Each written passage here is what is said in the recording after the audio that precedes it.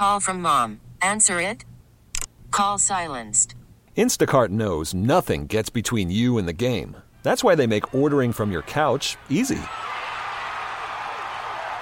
Stock up today and get all your groceries for the week delivered in as fast as 30 minutes without missing a minute of the game. You have 47 new voicemails. Download the app to get free delivery on your first 3 orders while supplies last. Minimum $10 per order. Additional terms apply. We really need new phones. T-Mobile will cover the cost of 4 amazing new iPhone 15s, and each line is only $25 a month. New iPhone 15s? It's better over here. Only at T-Mobile, get 4 iPhone 15s on us and 4 lines for $25 per line per month with eligible trade-in when you switch. Minimum of 4 lines for $25 per line per month with autopay discount using debit or bank account. $5 more per line without autopay, plus taxes and fees. Phone fee at 24 monthly bill credits for well-qualified customers. Contact us before canceling account to continue bill credits or credit stop and balance on required finance agreement due. $35 per line connection charge applies. See T-Mobile.com. Welcome to Face Connecticut, an in-depth look at today's issues. Good morning and welcome to another edition of Face Connecticut on WTIC, News Talk 1080, 96.5 TIC FM, and Light 100.5 WRCH. Aaron Kupek with you this Sunday morning, and we're pleased to be joined by Joan Nichols, Executive Director of the Connecticut Farm Bureau Association. Good morning to you. Good morning, Aaron, and thank you so much for the opportunity. I appreciate it. Though we have had some rain recently, it hasn't made up for the drought conditions that have been making things difficult for many Connecticut farmers.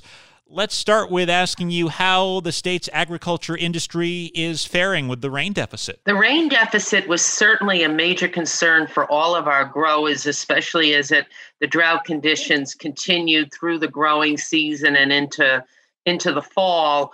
I did reach out to a number of our growers in the orchards and vineyards and some of our vegetable producers and of course, our dairy farmers and grain growers.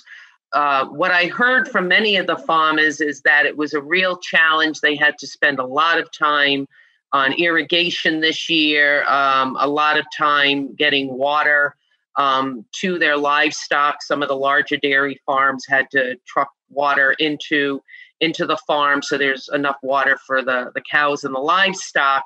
It's our understanding that the biggest losses were in the larger grain farms, those farms that are growing silage, grains, large fields with corn.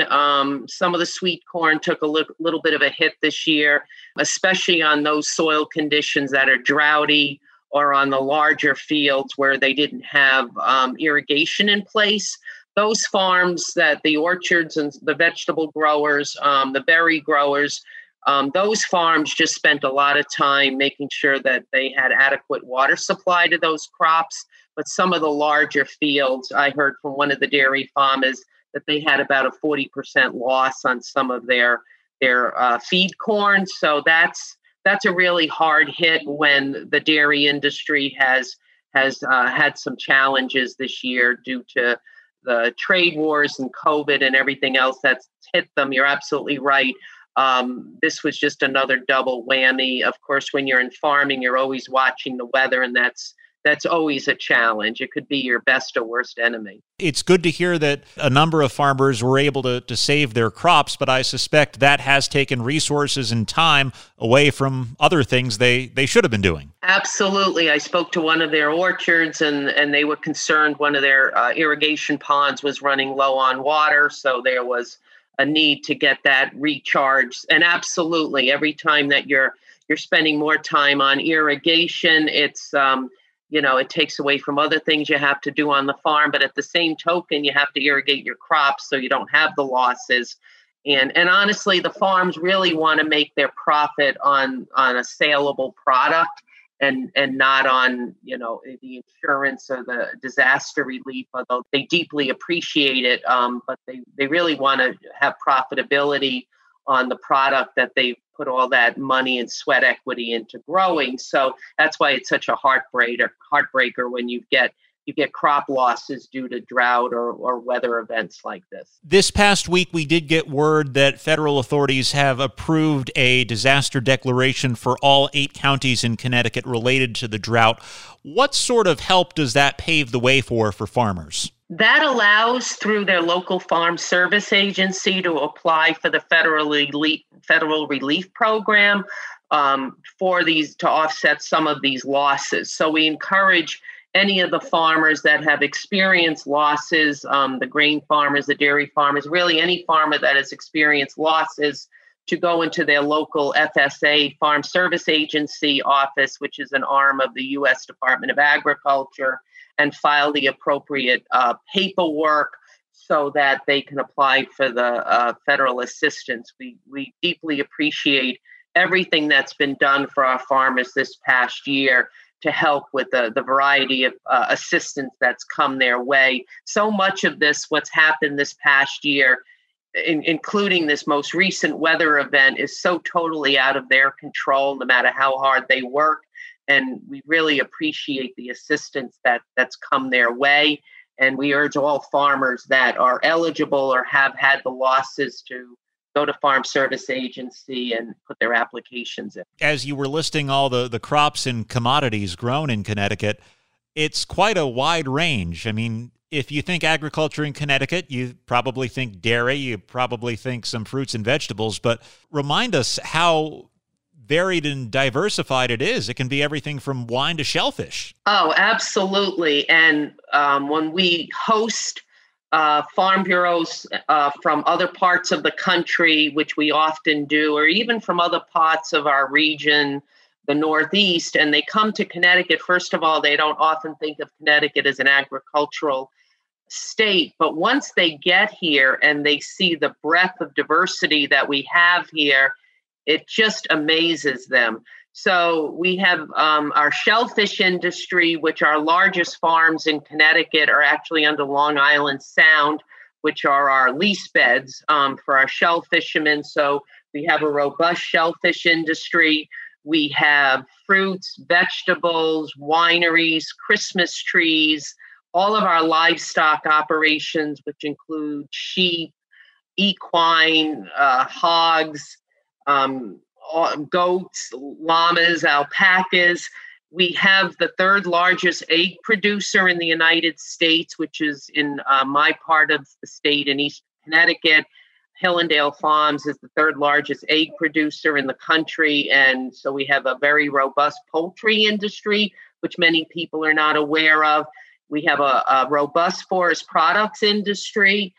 People forget about all of the forest products that come out of the state of Connecticut, not only maple syrup but also lumber and bark mulch and all kinds of other forest products. And then, of course, we have our dairy industry, which is critically important.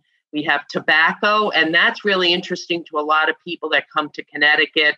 I think aquaculture really amazes them, and then the tobacco industry that we support due to our prime soils in the Upper River Valley. And it seems hemp seems to be among the newer crops in Connecticut. That's correct. And really a call out to the Connecticut Department of Agriculture for working so hard on getting the hemp legislation passed. So that is a new crop in Connecticut. They launched the pilot program a year or so ago, and now the governor just signed a more recent bill that now aligns our regulations with federal regs to allow the continued propagation of hemp. We think that's going to be an up-and-coming crop in Connecticut. There are many growers that have applied for the license through the Department of Agriculture. It remains to be seen. We'll need the market for it, both on the oils and on the processing end of it, and also on the fiber part of it. So right now, I think the one thing that's lacking to really get a robust hemp industry is the processing end of it. But we like to say, if you build it, they will come. So it won't be long before somebody figures out that whether it's the fiber part of hemp or the oil part of it, that there's a profitability and a business to be built around that. So we really need the processing. And that's very similar to when more and more farms started to grow hops. And at one point, that was sort of a new industry in Connecticut because there's an increase in the microbreweries, which is really neat. And more microbreweries want to source their product locally. But we didn't necessarily have the processing facilities for for hops and grains. And now we have a pelletizer down at DeFrancesco's farm. They put in a pelletizer, so that helps pelletize hops for our microbrewery industry. And then Thrall's, which is a tobacco farm, put in a malting facility for grains. So our farmers in Connecticut are incredibly astute, really good businessmen, and also look at ways to continue to profit from agricultural endeavors, including providing processing opportunities for other growers. So we really have a wonderful network in Connecticut of producers that work together also. How have farmers fared in Connecticut in the pandemic? I know it was really rough early on. It was very, very rough early on. And of course, everyone was impacted by COVID. Back in March and April, the real big concern back then, of course, was all of agriculture, just what was going to happen. It was that sort of fear of the unknown. And I think we could have said that for just about every business sector in the state and even the United States. I'm sure the restaurants and every business was thinking the same thing. Earlier on, our nursery and greenhouse industry, which is the largest sector, one of the largest sectors of agriculture in Connecticut, they were very concerned. They had lost their Easter sales. They weren't sure with things slowing down and everything shutting down, whether they were going to have the customer base with that. It turned out what happened with the greenhouse industry is that they lost their Easter sales, and they did lose some production because their help didn't show up because of health concerns. But then, because so many people ended up working from home or being, restricted to home, the rest of their season just completely rebounded, and people were buying all kinds of nursery stock and plantings because thanks to the governor, they kept the nursery and retail operations open. So people were able to go to your local nursery or your local garden supply. And they just ended up having a really good year once they got through the Easter season with those losses. One of our growers said to us, one of our nurserymen said that tomato plants became the new toilet paper. It was pretty funny. Like you couldn't find starter vegetable plants anywhere. Everything was in demand. So that was good. The dairy industry really suffered because they were still trying to rebound from the trade wars, international trade wars that had impacted them. And then with the schools shutting down and the institutions and the restaurants, the dairy industry really, really, really took a hard hit this spring. And the thank you to our federal delegation for all of the assistance that came through, which really helped on the payroll protection and the EIDL loans, and then many of the coronavirus food assistance programs. That all really helped the dairy industry. What we hear from dairymen is still the unknown. They don't know what's going to happen, come this season. So, they're always on, worried about how milk pricing and demand is going to be impacted. But the federal assistance that came through helped them. The other industry that really got hard hit was our aquaculture industry. Our oysters primarily go into restaurants and the catering industry. And when the restaurants shut down, while they didn't lose their crop is, living in Long Island Sound, they lost the market. And that industry has really been hard hit because of a downturn in the restaurant and catering industry. On the bright side, those farms that do direct consumer retail, while they had to reconfigure how to market their products in their farm stores and farm stands, just like all of our other retail establishments, there was a tremendous demand from consumers that wanted to go to their local farmers market and pick up, fruits, vegetables, dairy products, berries, whatever was coming into season. And we've heard from many of our farmers that while it was a challenge to reconfigure everything and bring extra help in, to maybe do curbside pickups or online orders and change the way they've done business, they really had a really good year. And again, reaching out to Connecticut residents, it's great to see support for the local farms. They appreciated consumers coming to them, and they saw a really good year on the direct consumer marketing. You're listening to Face Connecticut. We are talking to Joan Nichols. She is Executive Director of the Connecticut Farm Bureau Association. Agriculture, like so many other industries, had to figure it out on the fly during the pandemic. How many of these changes and new methods you think are going to stick around once things get back to normal? I think some of it is going to stick around. Those farms that did online orders or took orders on in advance, I think that was a challenge for them, but that type of activity may stick around. One of our farmers, Oak Ridge Dairy in Ellington, had already launched what they call the Milkman, and he saw a tremendous demand for milk delivery and home dairy delivery. And we're hoping that continues, people getting, farm products delivered directly from the dairy farm. Mountain Dairy also does home milk delivery, and they saw an increase in their business. So we're hoping that the dairy farms that do direct, home deliveries will see that continue. Consumers seem to really like that.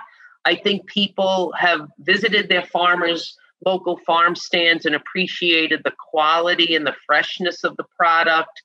And we're hoping that we're optimistic that's gonna continue. So I think it's created a renewed appreciation for having local farms. Most importantly, having a local food supply. Nothing is more frightening than going into your local supermarket and starting to see the shelves empty.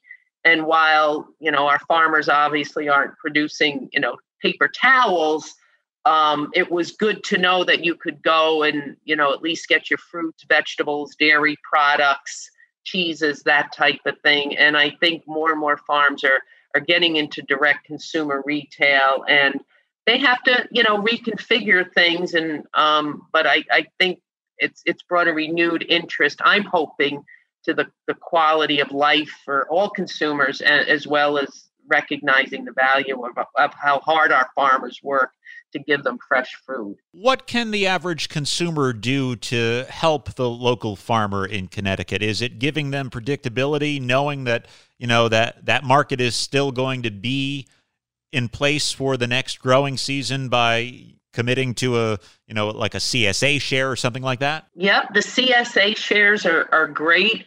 Many farms offer CSA shares, and that's great because it gives the farmer some money in advance to get started in the growing season, and the consumer knows that they're going to have product available. So that's great. Sometimes what happens is in times like these, we sort of look close to home and we support our neighbors and we support our farmers. And then, as time goes on, we all start to go back to sort of business as usual.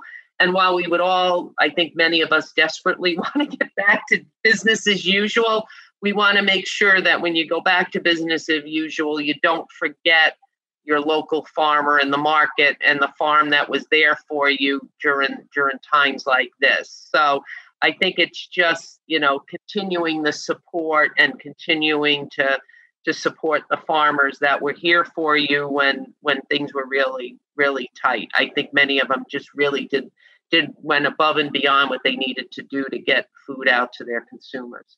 Now, I know it depends on what they're growing, but generally speaking, as the growing season winds down and we head into the cold weather months, what are Connecticut farmers doing this time of year? Well, some of our farms are, while Halloween and Thanksgiving may look a little different this year, like everything's looked different, we do have those farms that are selling pumpkins and fall squash and fall vegetables for the upcoming, Thanksgiving season. Thanks to technology in agriculture, we're having more and more farms put up high tunnels so they can extend the growing season into the cooler weather. So we now have farms that may still be able to provide you with greens that can withstand the colder temperatures if they're grown in a more controlled environment like a greenhouse or a hydroponic facility or even a high tunnel. So there's some farms that are really doing well at extending the growing season. And then we can't forget about our Christmas tree farms, which will be, ramping up for the Christmas season. And what our farms did find is that there was really an overwhelming demand for people that wanted to come out and just visit the farm and pick your own. I was just at a local orchard this past weekend picking up cider donuts, and the farm was really seeing a really steady stream of customers picking apples this time of year, which is apples are wonderful. Plus, it's just a really nice family activity. And the other thing we found, and even going back to the spring during the strawberry season, is the farms had to figure out how to get people onto the farm to enjoy the experience and pick product and still keep the people safe and distance. But because so many people were restricted at home, they really looked at the farms as a way to bring the family outside where it's safe, where it could be a nice family experience. So those farms that were opened up to pick your own operations, and just like now the orchards are open up for pick your own and pick your own pumpkins, that's what they're doing right now. And from what I saw, they're having a really nice season because people want to be outside and it's a great experience. How important is farmland preservation in Connecticut? I know the real estate market is actually quite hot in the pandemic. How important is it to preserve that land that farmers grow on for future generations of farmers and not turn it into, say, housing? It's absolutely critically important. American Farmland Trust just released a report, Farms Under Threat, and we've lost 23,000 acres of farmland to a conversion to something else other than farming. So the Farmland Preservation Program, there are a number of programs in Connecticut. One is run by the Department of Agriculture. USDA Natural Resource Conservation Service provides funding for farmland preservation. And then there are land trusts, local land trusts, as well as Connecticut Farmland Trust, which is the premier nonprofit that focuses on farmland preservation. So there's many opportunities to conserve farmland in Connecticut for those farm families. It's critically important, especially in a state like Connecticut, where our land values are so high, for a farmer, or whether it be new and beginning farmer or a farmer that's looking to expand and needs additional land. Without the farmland preservation program, where a farm family can, first of all, fulfill their wishes of protecting the farm in perpetuity, once that is protected, it also makes the land more available for other farmers at a reduced rate because the family has already received money from the sale of the development rights. So first and foremost, it protects our working farm land base. There's the old adage, you can't make more of it. So it's critically important that we protect that land so it is available for food production and fiber production, and also makes that land available for other farmers that are getting into agriculture. It's very challenging. Land access is a big challenge for people getting into agriculture in Connecticut because of the price of land. So if they can purchase a farm that already has the development rights sold, it's not certainly by no stretch of the imagination cheap, but it's a little bit more affordable than purchasing land where they may be competing with a developer or somebody else that wants to use the land for a more intensive nature. So it's critically important, and you can see all the farmland we've already lost if you just ride up the 91 corridor between up through the middle and northern part of the state. All that prime farmland we've lost to commercial and residential development, and you can't bring that back. She is Joan Nichols, Executive Director of the Connecticut Farm Bureau Association. Thank you so much for joining us this morning. Thank you so much, Aaron. It's been an absolute pleasure, and thanks for thinking of Connecticut agriculture and our farmers. We appreciate it. Thanks for listening to Face Connecticut. I'm Aaron Kupek. Enjoy the rest of your weekend. Face Connecticut is a production of the News and Public Affairs Department of WTIC Radio. We really need new phones. T-Mobile will cover the cost of 4 amazing new iPhone 15s, and each line is only $25 a month. New iPhone 15s? It's better over here. Only at T-Mobile, get 4 iPhone 15s on us and 4 lines for $25 per line per month with eligible trade-in when you switch. Minimum of 4 lines for $25 per line per month with autopay discount using debit or bank account. $5 more per line without autopay, plus taxes and fees. Phone fee at 24 monthly bill credits for well-qualified customers. Contact us before canceling account to continue bill credits or credit stop and balance on required finance agreement due. $35 per line connection charge applies. See T-Mobile.com. O'Reilly. Protect your vehicle's engine with a full synthetic oil change and save with Mobil 1 at O'Reilly Auto Parts. Purchase 5 quarts of Mobil 1 full synthetic motor oil and receive a $10 O'Reilly gift card after rebate. See store for details. With your Mobil 1 purchase, you'll also receive 2 times points during Old Rewards Bonus Points Month at O'Reilly Auto Parts. O'Reilly Auto Parts.